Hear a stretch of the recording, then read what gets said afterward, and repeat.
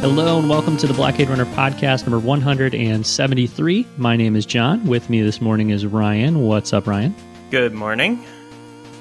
We are going to just cover a couple of smaller stories this week on the podcast. So we probably are looking at a shorter episode, but knowing us, we'll find a way to drag it out. But we have some Star Wars video game news, although not the game news we expected.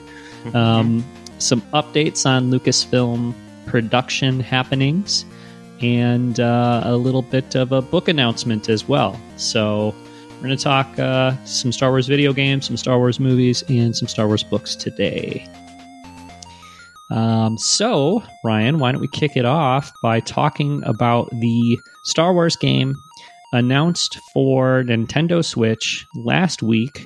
I believe on the last episode, you predicted that we would potentially likely get a Star Wars video game announced for the Nintendo Switch this week, but it wasn't this one. No, it absolutely was not. There was, a pretty substantiated rumor that Star Wars Republic Commando was coming to Switch. That still seems to be happening. I haven't seen anything that disproves that.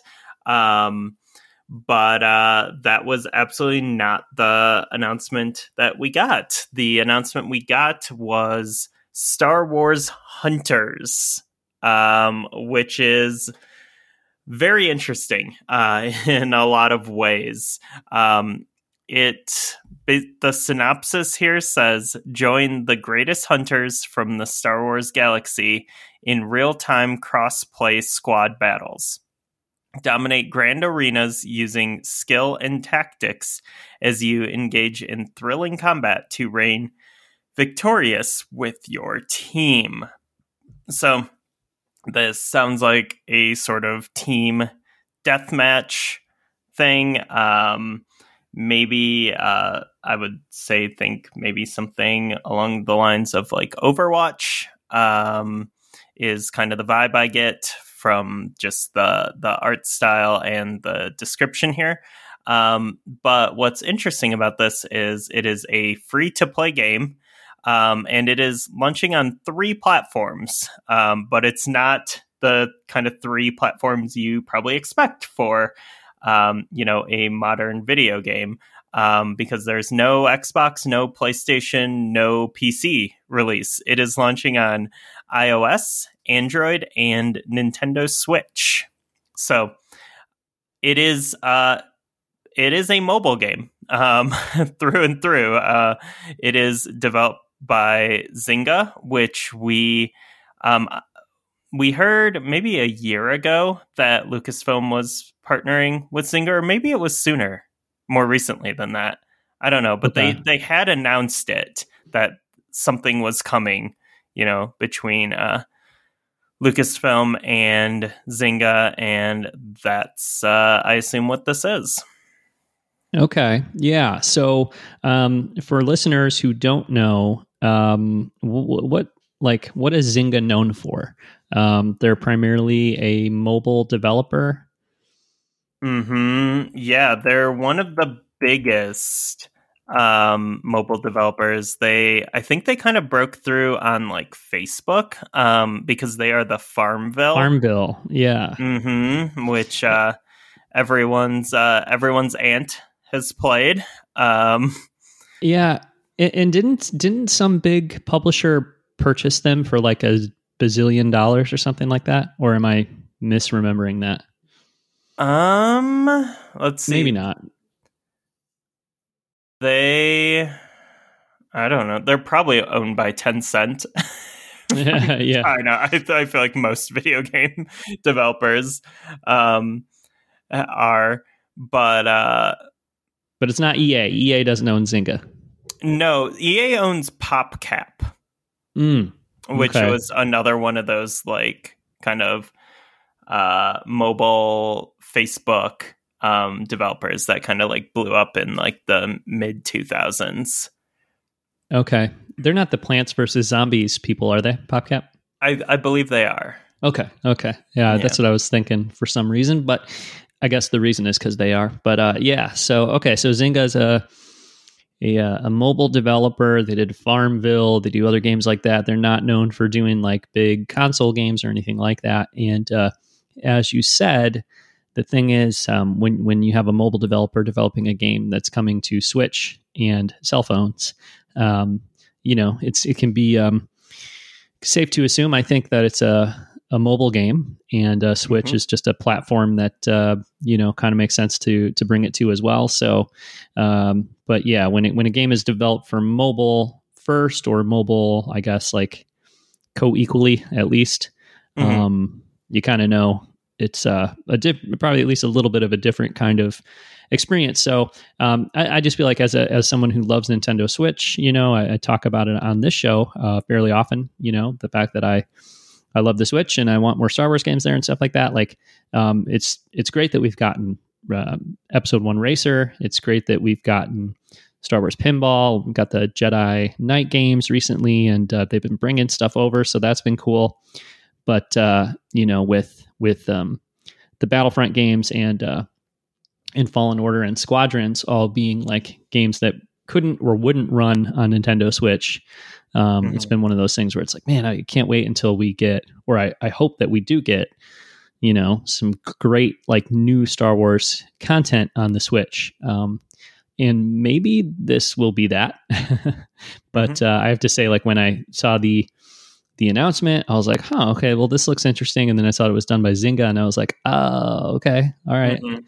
Not that I even know that much about Zynga where I'm like, oh, they're the worst, they make terrible games or anything, but just knowing, it's like a mobile game coming to Switch. It's not quite the same thing as what I still hope will happen, which is, we get some like, Switch first, like a game made for Switch kind of thing.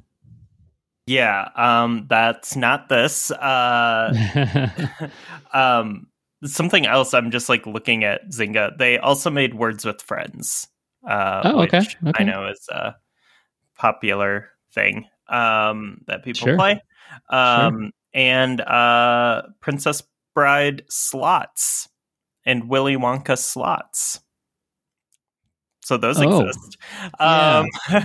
Switch you said Farmville, and I was like, oh, I think that was a good game. I didn't play it. And then you said Words with Friends, and I was like, I know that's a game that people like, but maybe the slots games are really good. I don't know. Maybe I do like Princess Bride. So do you like slots? I like the slot machine in Super Mario Brothers 2 USA. I always thought that one was really, really exciting because you really wanted those extra lives in that game, because that game gets way hard towards the end. That's my favorite video slot game, I would say. Do you have an opinion on video slots? No. Okay. Nope. Okay, cool. So I don't know how this is going to kind of shake out. It'll be free to play. It'll be something like I'll try for sure. I think it's like kind of no risk to just try it. And I'm pretty open either way. It could be cool, could be fun, especially if it seems like a multiplayer affair. If some friends are playing and stuff. Could be cool. That's what this is. Star Wars Hunters. We didn't actually see any gameplay from it, so we have no idea what the actual game looks like, what the HUD is like, if it's like first person, third person. We don't know the flow of the game at all. We don't know how good it looks and runs on Switch. We don't know if it uses button controls on Switch or if it just uses just the tablet to do touch controls on the on the mobile devices. We don't really know anything about it. So. Right.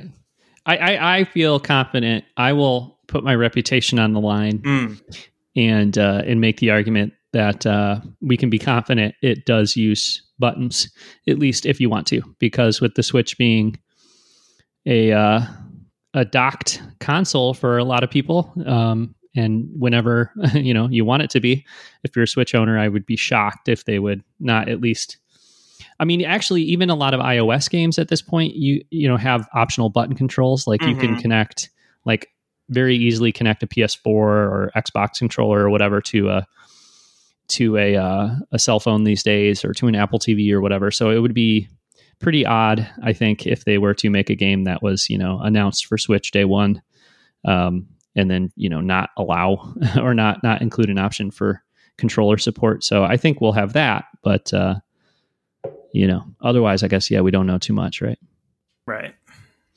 I did, Ryan, include a link to a tweet here from Craig Derrick. I'm not sure if you're familiar with him. I was not, but I think Matt Martin commented on this or retweeted it. His Twitter profile is great, though. It reads, Post-punk gloom with pulsing synths, currently managing a slate of global interactive products and initiatives at Lucasfilm Games made in Detroit. So he's maybe someone to keep an eye on Twitter. And he sounds like a cool guy, but he linked to the announcement trailer and stated, excited to share and finally announce this game we've all been working really hard on. It's a ton of fun, a little quirky, and really different than what you might be expecting from a Star Wars game. The teams have been nailing the concept, and we can't wait to share more soon. So yeah, that's kind of good to hear. I mean, obviously, this is someone who works at Lucasfilm Games who's making the game, so we would expect them to be positive. But yeah, I think that sounds like there's some excitement around the project there at Lucasfilm, so that's a good sign. Yeah, and looking at his Twitter feed, I'm seeing a lot of good stuff. He posted a GIF of an ECW match from the 90s. It looks like Eddie Guerrero versus Dean Malenko. Okay, Extreme Championship Wrestling. Yeah, that is definitely my jam. So. Yeah. Okay. So yes, Craig Derrick, cool dude. Follow him on Twitter, and probably get some updates and hints and teases about Star Wars Hunters. Yeah. I do want to call out or bring some attention to the first response I see to this tweet from Craig Derrick. Kind of looks like a button masher a la Street Fighter and 1,000 other games. What's different? So, yeah, that's a good response. I mean, I was thinking Street Fighter right away too when I saw this cinematic trailer that featured no gameplay. Yeah, definitely. Looks just like Street Fighter. That a classic button masher Street Fighter. You know what I mean? Yeah.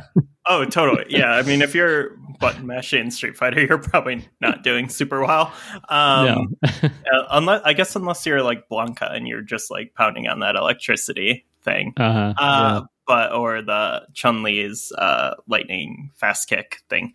Or the 100 hand slap E Honda. Maybe that's one way to play Star Wars Hunters, but I mean, I think from this really insightful take on Twitter here, I think we can confirm that it does use buttons. Yeah, he's got the inside scoop there. That guy's got the inside scoop. He didn't say it's a tap masher. Yeah. Great. That's right. Well, thank you, random Twitter person with an opinion. Reach out to the show. We'd love to talk to you about Star Wars Hunters. Cool. So yeah, I mean,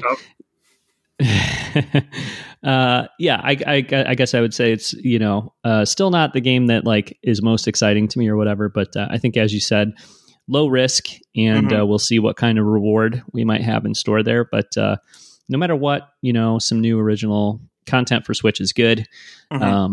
And hopefully, with EA not kind of being the only game in town anymore, this will just be the first of numerous Star Wars games for Switch. So, yeah. And I'm sure some of our listeners don't, play or prioritize the Switch or whatever. And you're like, why are you just talking about the Switch? But I don't know.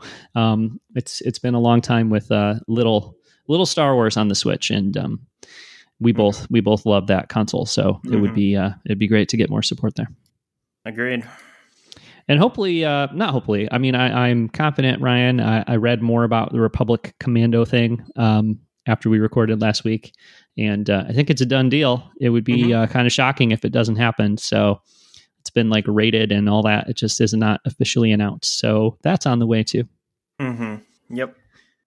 All right. So that's kind of it for Star Wars video games for today. So we'll move on to another topic near and dear to both of our hearts, which is the announced Star Wars movies from Rian Johnson.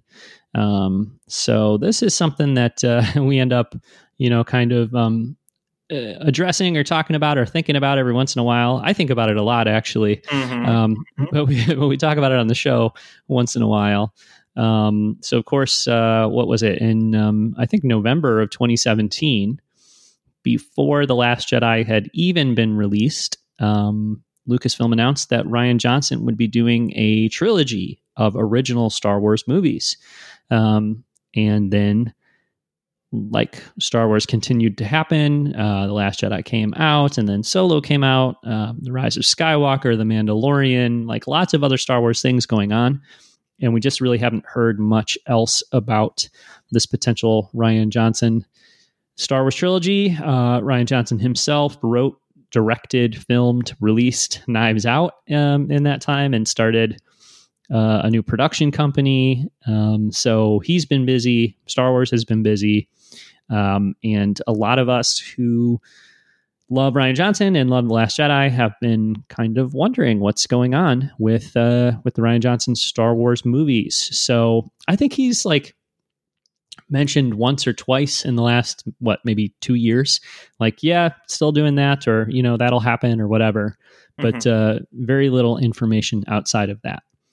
So Rian Johnson was recently interviewed by an author, Sarah Wilson. Are you familiar with her, Ryan? I am not. No, I'm not either. So I don't know much about her, but she recently did an interview with Rian Johnson, and I don't think that interview has come out, or if it has, I haven't seen it. But she on Twitter wrote, "I'm just going to post this now because I can see that I'm going to get a lot of requests. Yes, Ryan's Star Wars trilogy is still on. No dates or timelines because he has other projects going on, but it is happening. That's all I know about it. 3 smiley faces." So thank you, Sarah Wilson, because that made me extremely happy and excited when I saw that tweet. So where have you been, Ryan, with the whole Rian Johnson Star Wars trilogy thing? Like, have you been optimistic it'd happen? Like, before this, had you been like pessimistic? Where have you been on it? Well, I heard on YouTube that it wasn't happening. No, I don't know. I think these kind of projects, take time. People, weave in and out of commitments. Nothing promised in Star Wars is a guarantee.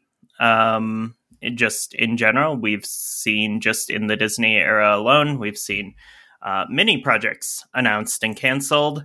Even in the Lucas era, we saw many projects announced and canceled. That's just the nature of, Star Wars. It's a hard thing to get right. It is an expensive thing to get right. Stuff comes and goes. I've always really, really hoped that a Rian Johnson trilogy would happen. I think, I think Lucasfilm and, Kathy Kennedy and, whoever else was involved in that decision-making process made a very good decision to sign Rian after watching The Last Jedi. I think watching that film and being like, okay, this is someone with vision and someone who, has just a lot of big ideas, a lot of humor, a lot of fun, a lot of, just thematically rich stuff happening here. This is someone we want to like lead a Star Wars trilogy. That always completely made sense to me. So yeah, and then obviously that didn't make sense to everyone after The Last Jedi came out, for whatever reason. So, you know, I could see just, you know, no one really being that excited to like, you know, kind of come out and just like announce more Star Wars from Ryan when you know, there's just so much like garbage out there, and just like the inevitable headaches that would come from that. But I think you know, once we're probably getting to the point where some of those headache causing people have moved on to other things or other parts of Star Wars. I mean, some of them are like still angry about it. Like you could just look in the comments after Sarah Wilson's tweet here and just like see the absolute dumbest stuff you've ever seen on the internet. Yeah, and unfortunately, you can look at the comments on anything Ryan Johnson posts related to Star Wars or not and see the same crap. Yeah. So that sentiment is definitely still out there, no doubt. It is. And, you know, people have made it their brand. That is their identity. That is what they are accomplishing in life. That is who they are. That is what they will have on their tombstone when they die. That they do not like Ryan Johnson's Star Wars. And that's just who those people are. And so, yeah, I think like giving it some time is maybe a good idea just from like that, but also like screw those people, whatever, like do this whenever. And, you know, it's something I really want to see. I would love to see, you know, a Ryan Johnson's Star Wars films kind of untethered to a direct connection to another film or films.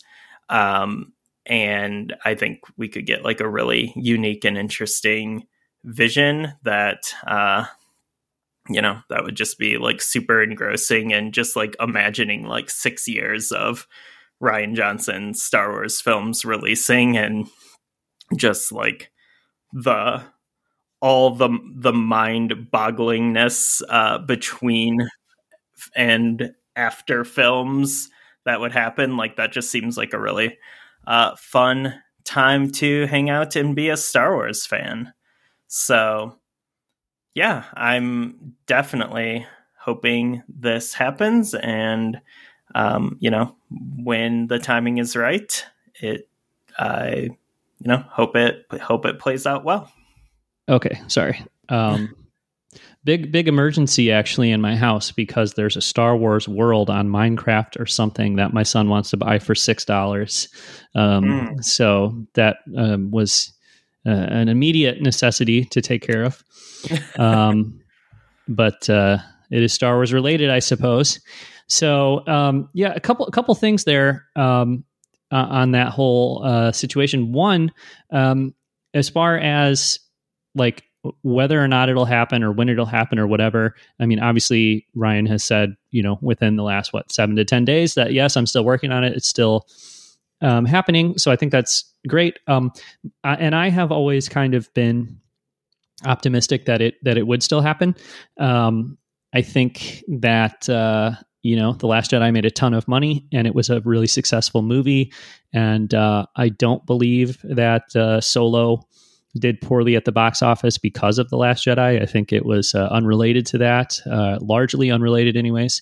And again, like The Last Jedi made a ton of money. So whether or not, you know, people on YouTube want to complain about it or whatever, like I know many people who love the movie. I know plenty of other people who don't love the movie, but still went and saw it a couple times and still went and saw all the other Star Wars movies that came out afterwards. And, you know, I just don't think it like soiled the brand or whatever, even though there's a lot of talking heads on YouTube saying that it did. Like, that doesn't make it true, And we've seen recently that there's a lot of people who passionately believe things that aren't true and say them loudly on the internet and elsewhere, and it just doesn't have any bearing on reality. So, I think The Last Jedi was a successful movie.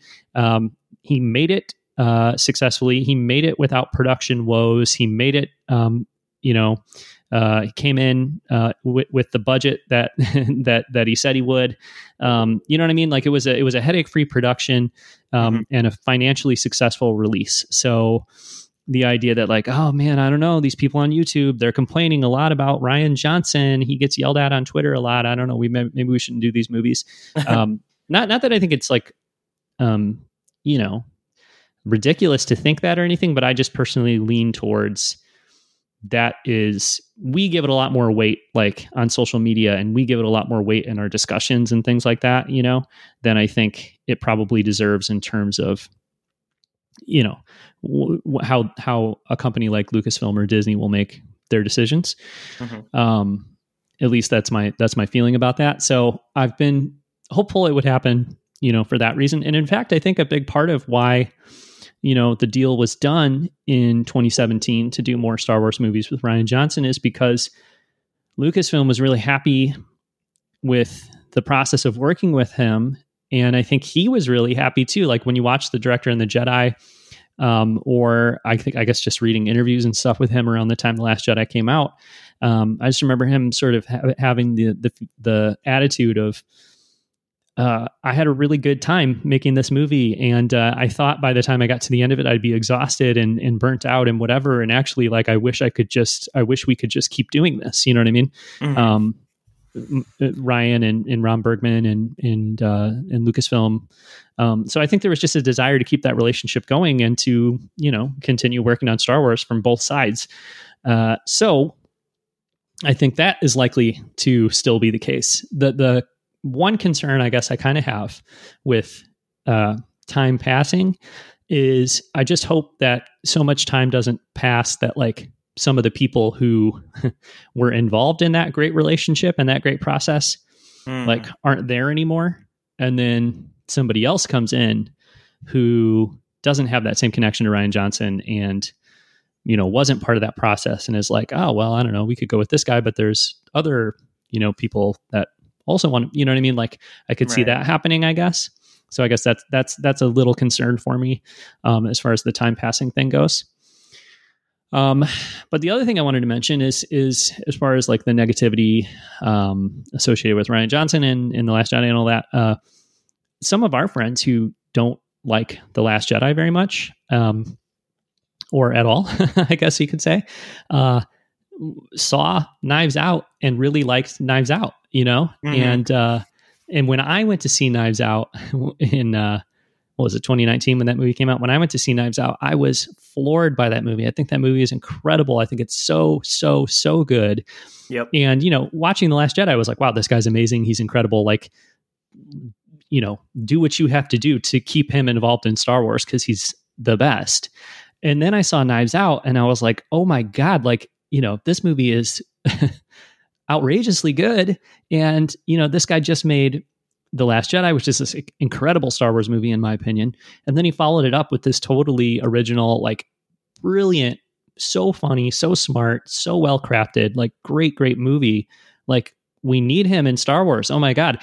And I just think that, like, the fact that some people that we know that don't even like The Last Jedi still really enjoyed Knives Out is proof that a lot of the problems people have with The Last Jedi are probably related to the baggage of original trilogy characters and expectations related to, like, what they thought was going to happen.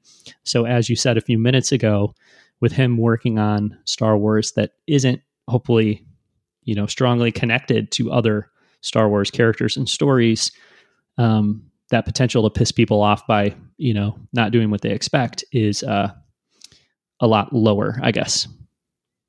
Yep, totally. Yeah.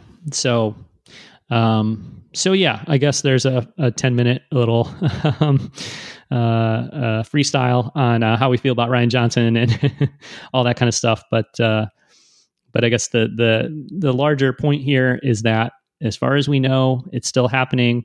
I know that he's making a Knives Out sequel as well. Yes. That's in the works. So I don't know if that would. I think that'd be first before he would do more Star Wars. And there's a bunch of Star Wars movies already kind of, in production or various, stages of production. So it'll probably be a while before this Rian Johnson Star Wars movies or trilogy or whatever it will be will happen. But like I said, hopefully it'll happen eventually. And it's just good to know that that is the plan, at least right now. Yeah. But we're still looking 3, 5, 7 years into the future here before we probably get anything kind of official or production starting, unless they go back to yearly Star Wars films. But we know Rogue Squadron's coming in 2023. I believe Taika's film coming in 2025? Yeah. And then we know that there's supposed to be a Star Wars movie in 2027, I think, too, right? Mm-hmm. And when those were announced, we were wondering, so is this a trilogy, like a 23, a 25, and a 27 movie or whatever? And that doesn't seem to be the case, I don't even know if there's much reason to think that Taika's doing more than one Star Wars movie. We don't really have any way of knowing, but I don't know. For everything we've heard about it so far, it doesn't sound like some new trilogy or anything like that. It sounds like potentially a one-off, or if not a one-off, at least make a movie and then see what happens, sort of thing, would be the feeling I get from it. So, and actually Taika, similar situation. I guess I didn't see a Star Wars movie he made, but I saw Jojo Rabbit and was just floored by that movie too. And it's wow, we've got this person working in Star Wars, you know what I mean? Somebody who's this visionary, this brilliant, this hilarious, this creative. We've got him working in Star Wars. We have got to, don't screw that up. Yeah. Let's hold on to that, So similar feeling I have as far as the Ryan thing goes, but I don't know. It's wishful thinking. It's what I want to be the case, but I really can feel the idea of we get this Patty Jenkins Rogue Squadron movie, we get a weird, wonderful Taika Star Wars movie, and by the time those movies happen, and it would be time for Ryan to make a trilogy of movies, we're looking at potentially probably at least 8 years since The Rise of Skywalker came out, you know what I mean? And we'll have had lots of TV shows. We'll have had a couple of standalone movies. We'll have had a lot of stuff going on. And I think by then I would be more than ready for another big trilogy of movies. And it would be perfect for Rian Johnson to come in and be that person to do that, I think. Yeah, totally agree.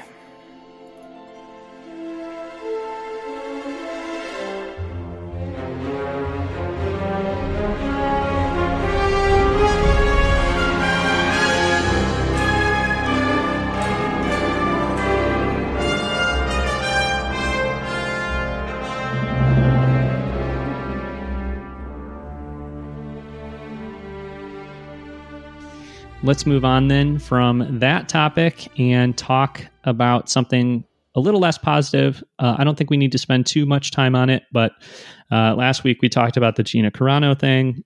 And we were even hey, cool, we don't have to talk about that anymore. but afterwards, there was a story coming out that went through the whole process of her being fired and all that kind of stuff from the Hollywood Reporter. And that story postulated, suggested, rumored the idea that the character would be recast, and that we'd see Cara Dune in season 3 of The Mandalorian, and potentially even in Rangers of the New Republic. But then Lucasfilm responded with a comment saying that she is not expected to be recast.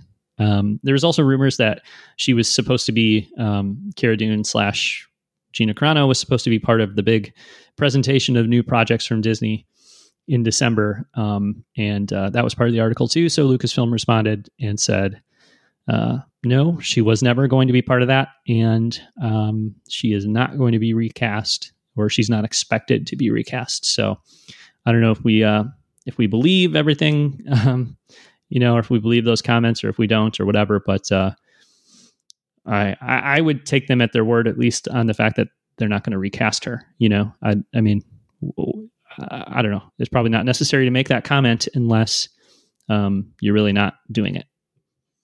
Yeah. So the text of the Hollywood Reporter article, which also I just want to shout out the image that they used, the original drawing here. Definitely click on the article in the show notes, because it's it's an illustration of Grogu pushing a button on an airlock and Cara Dune flying out, which is just a great piece of original art. So the comment on the article says, updated to add a Lucasfilm source saying that the Cara Dune role on The Mandalorian is not expected to be recast, and that she was not part of the December 10th presentation, nor was she engaged in negotiations for future work. Yeah. So that tells me that other big question that we had, was when did they kind of, decide that she wasn't going to be a part of Star Wars anymore? And it sounds like, before December. Yeah. Yep. So, but that really, if that's true, and that's how I would interpret that as well. If that's true, it makes the Rangers of the New Republic that much more of a head scratcher, I guess, in terms of what is it, So I guess it certainly remains to be seen what it is.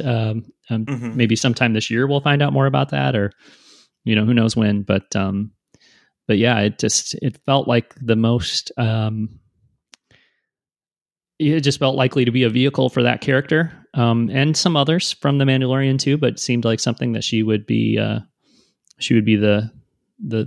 primary character in, or the most well-known character, I guess, at least, and something that would revolve around her character. And if we believe this, then that was never going to be the case, or at least it was already not going to be the case when they announced it. So. Because part of me is just like, we don't get that show anymore. You know what I mean? But if they announced it knowing she wasn't going to be working there anymore or working with them anymore, then I guess there's no reason to think it's not going to happen. Yep. So, yeah. Well, and I guess, again, if they're not recasting the character, then I think the whole Cara Dune thing is potentially likely in the rear view here. So that'll be that for Cara Dune. Even the toys, that was part of the Hollywood Reporter article as well. Hasbro's done making the toys. So you can sell yours on eBay at this point and probably get a fair price for it. So since they're not making those anymore. Yeah, I don't know if I want to yeah, I was thinking about that. I was wondering what do I do with the stuff I had. I mean, I already wasn't planning on purchasing any more, figures or memorabilia around that character, for sure, and that's been the case for a little while now. But I do have some figures and stuff, and I don't know, it seems wasteful just to throw them away. Also, I don't really want to sell to the type of person who would want to be buying them right now. And So I think I'll probably just keep them there and just have them, and then be like that. In 10 years, be like, that's a weird thing that happened. That's exactly what I was going to say. I mean, like right now, yeah, if you sell them now, and people listening, do whatever you want, in my opinion. You know what I mean? Like, for sure. Yeah, I'm not trying to tell you what to do with your Cara Dune toys. But I would say, right now there might be this big market of people who are like, save Cara Dune, I want to buy the toys on eBay or whatever. And it's like, yeah, that might feel weird to sell your toys to them. Although the demand is likely higher. I haven't actually looked into it, but I would imagine the demand's a little higher with Hasbro like flat out saying like, we're not making them anymore. They were already hard to get anyways. But yeah, you just hold on to it for 10 or 15 years and it'll be like, wow, that sucked that occurred. But like, I think with some time, you'd take that toy out of the drawer or whatever and be like, oh yeah, that actor sucks, but this is long behind us. And this is just like another Star Wars toy or whatever at this point. You know what I mean? And maybe it wouldn't be your favorite Star Wars toy or anything then, but at least I think the association with the actor and all that stuff would be a lot, would be reduced considerably at that point, in my opinion. So, yeah, I just looked on eBay and they are selling for ridiculous money. Okay, like, so Black Series figures are like selling for like over $100. Okay, yeah. Maybe go ahead and sell it and contribute that money to the Blockade Runner podcast, Ryan, in some way. Yeah, maybe. Or I don't know what we need to spend money on, but yeah, I mean, send money to like, a trans organization or some charity or something. You know what? That's a way better idea than giving the money to this podcast, which doesn't need money. So don't give it to us. But well, no, you would give it to us. I wasn't asking anybody else to give it to us. I was saying I was just trying to make money off of your toy collection because I don't have. Why do I have to pay this podcast? I don't know. Membership dues. Yeah. Or expenses we may accrue in the future. You know what I mean? Who knows? Okay. We should just make a savings. All right, whatever. Anyways. Okay. Wow, I had no idea they were worth that much money. That's crazy. Anyways, there's a GoFundMe that came up. We talked about this like months ago, after kind of some of Gina Carano's initial comments, and it's called Trans Rights Are Human Rights. This is the way. They have, at this point, I just loaded it up. They have earned $20,000 for the Transgender Law Center. So that's a great, if you are selling, like that's a great way to reinvest that money back into something good. Yeah.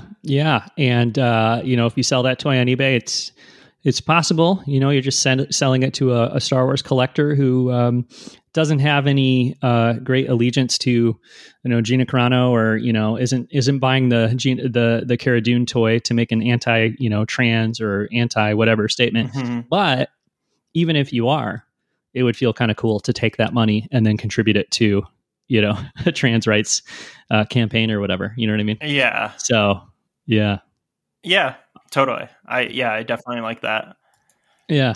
Well, anyway, hopefully Blockade Runner podcast episode 174 will be the first of many in which we don't have to talk about Cara Dune and all that stuff. So hopefully, yeah.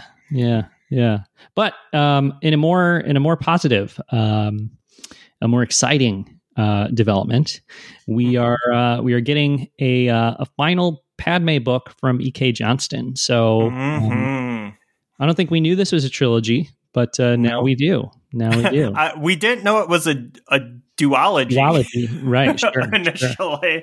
Yeah. But these books have been successful, and that rules. I love the first one. I loved the first one. I liked the second one, as we talked about on the show, and I am so stoked for this third one. Yeah, the third one, to me, has the potential to be the most exciting of the three. Mm-hmm. And it is, let's see, let me find the blurb here. Well, it's a long blurb, so maybe I don't have to find the blurb, but it's about Anakin and Padme, and it's set like around the time of Revenge of the Sith, and it's about the conflict there, and Padme being obviously unhappy with the state of things as far as war and conflict throughout the galaxy and all that kind of stuff. So that's exciting. And, I think going back and looking at Revenge of the Sith and that whole era, and really just looking at the prequels in general, there's definitely the sense that Padme kind of was a little quicker on the draw than the Jedi and everybody else. She's the one who kind of understood what was going on in a lot of ways. She's the one who said, so this is how liberty dies. And, she's the one who knew that Count Dooku was behind the assassination plot and all those sorts of things. So I have a feeling with E.K. Johnson writing this book about Padme during the Clone War era and Revenge of the Sith era that we will get a glimpse into just how much Padme understood what was going on in a way that other characters in the story did not. Yeah. I mean, like, you didn't read the whole blurb, which is fine, but like the one sentence pitch is so good for this. It says, "It is a time of conflict, and Padme Amidala finds herself cast in new roles as a wartime senator, a wife, and a rebellious woman on a mission." Like that's awesome. Like that's so good.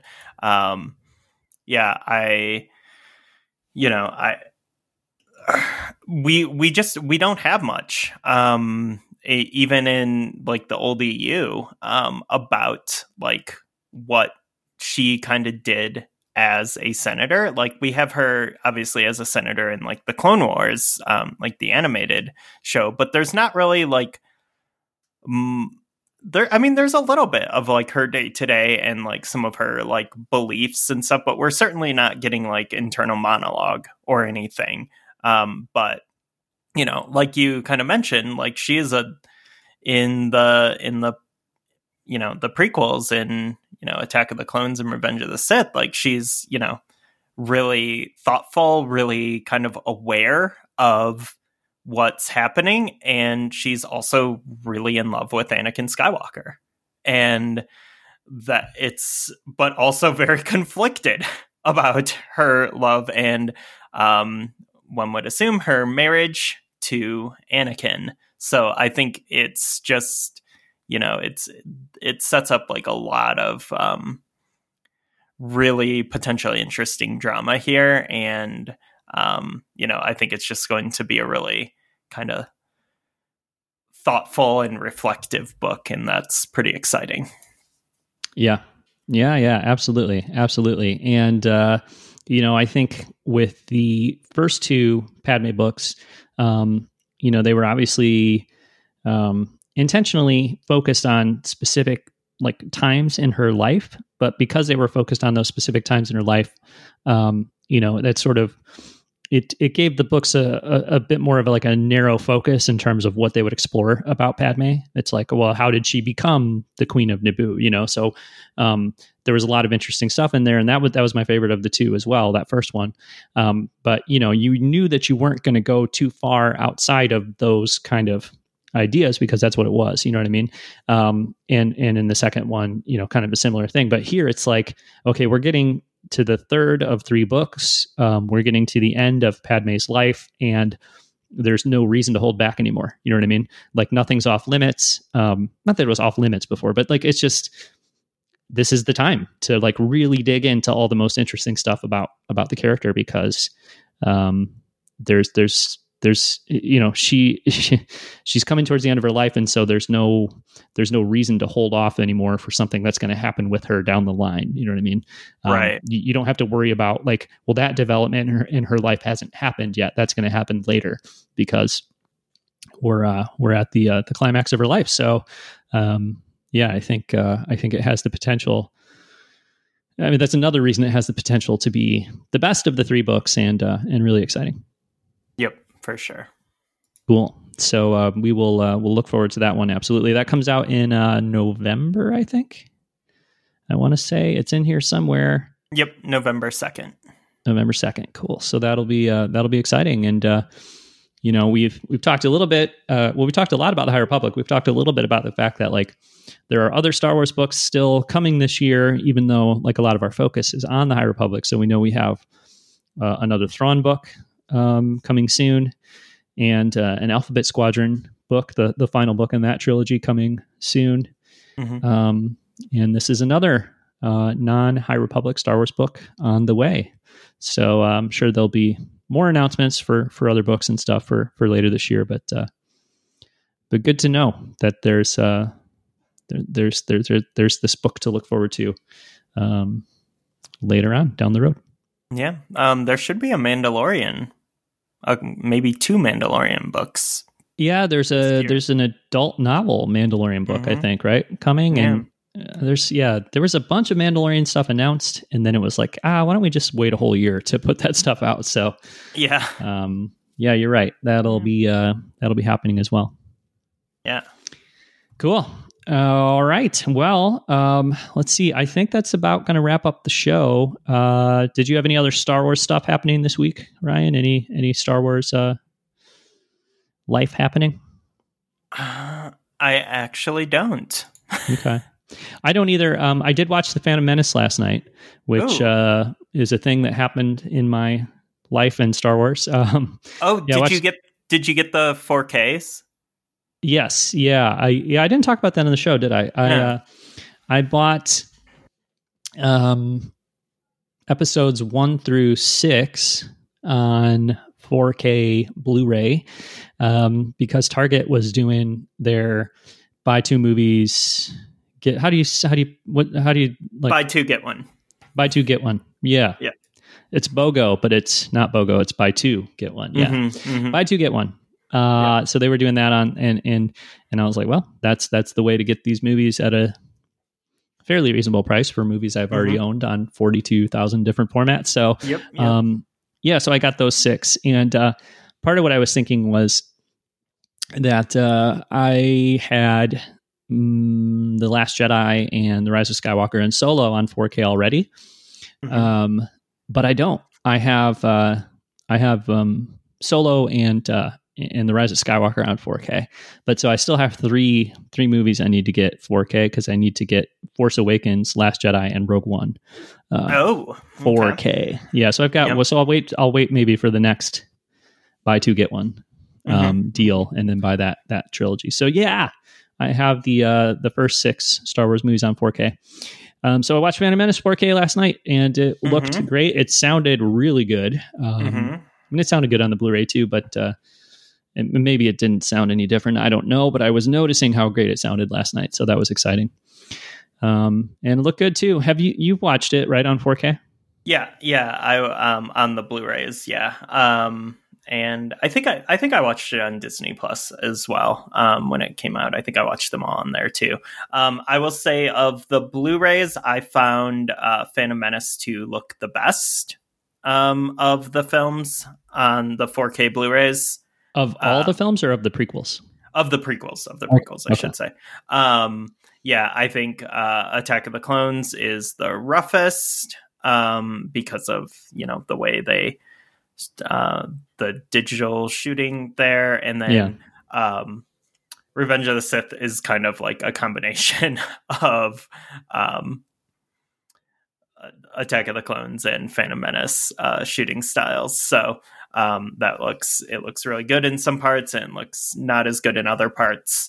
But I think Phantom Menace, like all the way through, that was like the one that I was like, holy crap! Like I'm glad I bought this 4K box set because it looked really phenomenal. Yeah. So I thought it looked good for sure.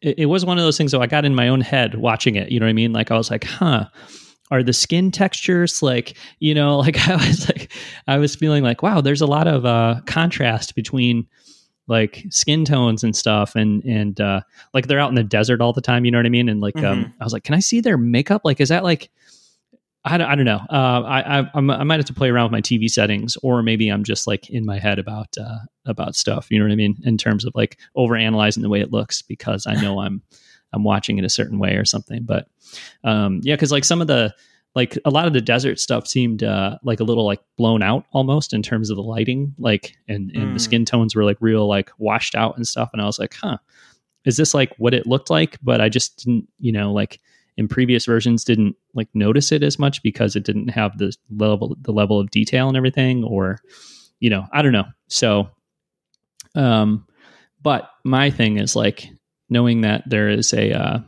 better format version of the movies out, like it would just irritate me to go like, because the Blu-ray still look great, right? Like if I went and got my Phantom Menace Blu-ray and put it in, it would still look great. But knowing I could be watching it in 4K and with HDR and all that kind of stuff, like that would also bite at me, So I was like, and even, obviously, like, many listeners might be, hearing this conversation and thinking like, well, you can just watch them all on, Disney Plus. So like, what's the point of buying those discs?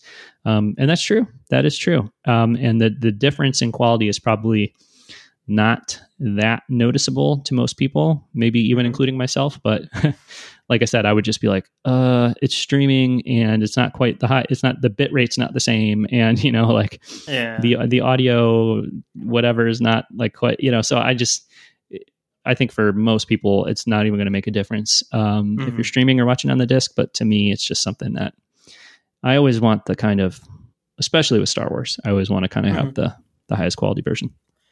Yeah. And I think the Disney Plus versions are incredible. And I think Disney Plus is the streaming service that I think does 4K HDR the best for that content. But yeah, we were having this conversation via text the other day. Like, it's the most convenient. It's definitely the most affordable way to watch stuff. But I was, if it all kind of depends on your internet connection, though. Like I have a pretty good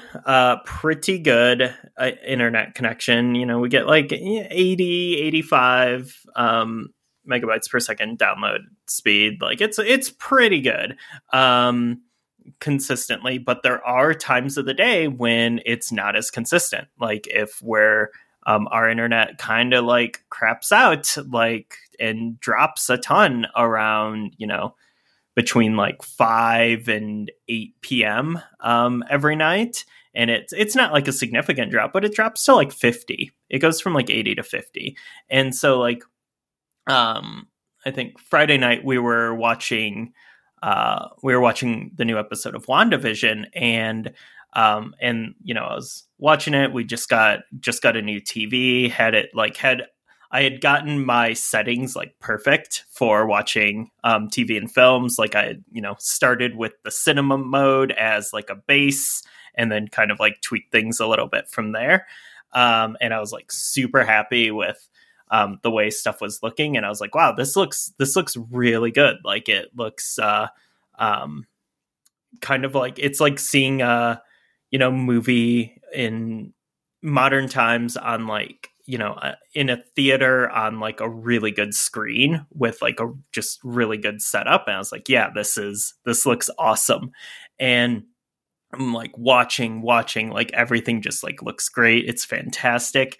And then just like 3 seconds, the bitrate drops and it gets just a little bit fuzzier. It goes from like I would say like from like 4K to like, I don't know, maybe 1440p, maybe 1080p, just like 3 seconds. And it like took me out of it completely. And I just like, I noticed it so hard. And it was like, everything was still really clear, but it wasn't as clear as it was 2 seconds ago. And like, I really noticed that. So, but it's also like fine, because that's the only way you can watch that show. But two, I probably wouldn't have it's a weekly TV show. Like that's how you watch things. You don't like go into the store and buy a 4K Blu-ray every week for a new episode of a show. Sure. But yeah, I think like the thing that I wish would happen with streaming services is they just let us download things onto devices hooked up to our TVs. Like I watch stuff on my Xbox that's hooked up to the TV. I just wish I could just download those files to my Xbox in the same way I can download Disney Plus things to my iPad. Mm-hmm. And then just have that, like, you know, that consistent quality throughout. But, you know, in the meantime, you know, for 4K stuff like that you really care about, like, I mean, the Blu-rays are the best way to go to just kind of get that consistent quality the whole time.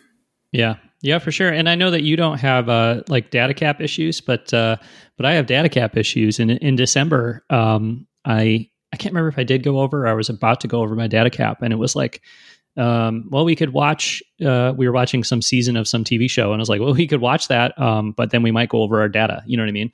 And like watching a 4K movie, streaming it in 4K, like it takes up a significant, or it uses a significant amount of bandwidth, and so like to just have that, not have to worry about, you know, those sorts of concerns. Like there's a lot of positives. But yeah, like I said before, I think most people probably wouldn't notice or care, and that's great. You know, for most people, they probably still would prefer to just stream the movie, and that's cool. I will say, I think Disney Plus, I want to say the movies are in Dolby Vision, which is the HDR version on Disney Plus, but on the disc it's HDR10. So I don't know how much of a difference that makes, but I think Dolby Vision is the preferred format for HDR, maybe. I want to say that's what Dan was saying recently. So, you know, there's always going to be those little things, right? There's little differences and all that stuff. But another reason, I mean, it wouldn't have been motivation to get the discs if I, you know, didn't want the, you know, the primary motivation was the viewing experience for watching the films. But, you know, you get the Movies Anywhere codes with those too. And, that way I have all the movies on iTunes or Apple TV or whatever. I mean, I had most of them, but I didn't have the prequels on there. And so, you know, all the bonus features and stuff are there on Apple TV, or most of them anyways, and more so than on Disney Plus, because Disney Plus gives you like a weird selection of bonus features, and it's not everything. And sometimes they're like changing like what bonus features are on there for some of the movies and stuff. And so that's a real nice plus of having the discs as well, is that, you know, you can use like whether it's Amazon or Apple TV or Movies Anywhere or whatever you want to use to watch it. You're going to get access to all those bonus features. And I guess there could be stuff on the disc that's not on there. I don't know, but obviously you get a bonus features disc too. So, yeah, that's another nice plus to owning the movies. Mm-hmm. Yeah, I mean, for stuff you watch a lot, like it just kind of makes sense. Yeah, and sometimes when I'm having trouble sleeping, which is like a lot recently, like I'll just wake up in the middle of the night, 3-4 in the morning, and I'm like wide awake, and I'm like, this sucks. I want to sleep. I love to just grab the iPad, put in the headphones, and like put on some Star Wars bonus feature from, you know, the Apple TV app or whatever. So. You can do that with Disney Plus too, but like I said, there's not as many. Or the commentaries, you know, those are great too. So, okay, I bought some Star Wars movies. That was congratulations. Thank you. Yes, yeah. For the 50th time in my life, I bought some Star Wars movies. So, feeling pretty good about it. Nice. Yeah. So, all right. Well, I think we can wrap up the show here. So, thanks very much for listening. We'll be back soon with another episode of the Blockade Runner podcast. Until then, you can find everything we do at blockaderunnerpodcast@gmail.com. We'd love to hear from you about how many times you've bought Star Wars movies and why you keep spending your money on buying things you already own, like me. So you could reach out at blockaderunnerpodcast@gmail.com or on Twitter at blockaderun. Ryan, you're on Twitter at Vayamalay, Vayamalay. All right, cool. So thanks again for listening, and we'll be back soon with another episode of the Blockade Runner podcast. We are all the Republic. There we go.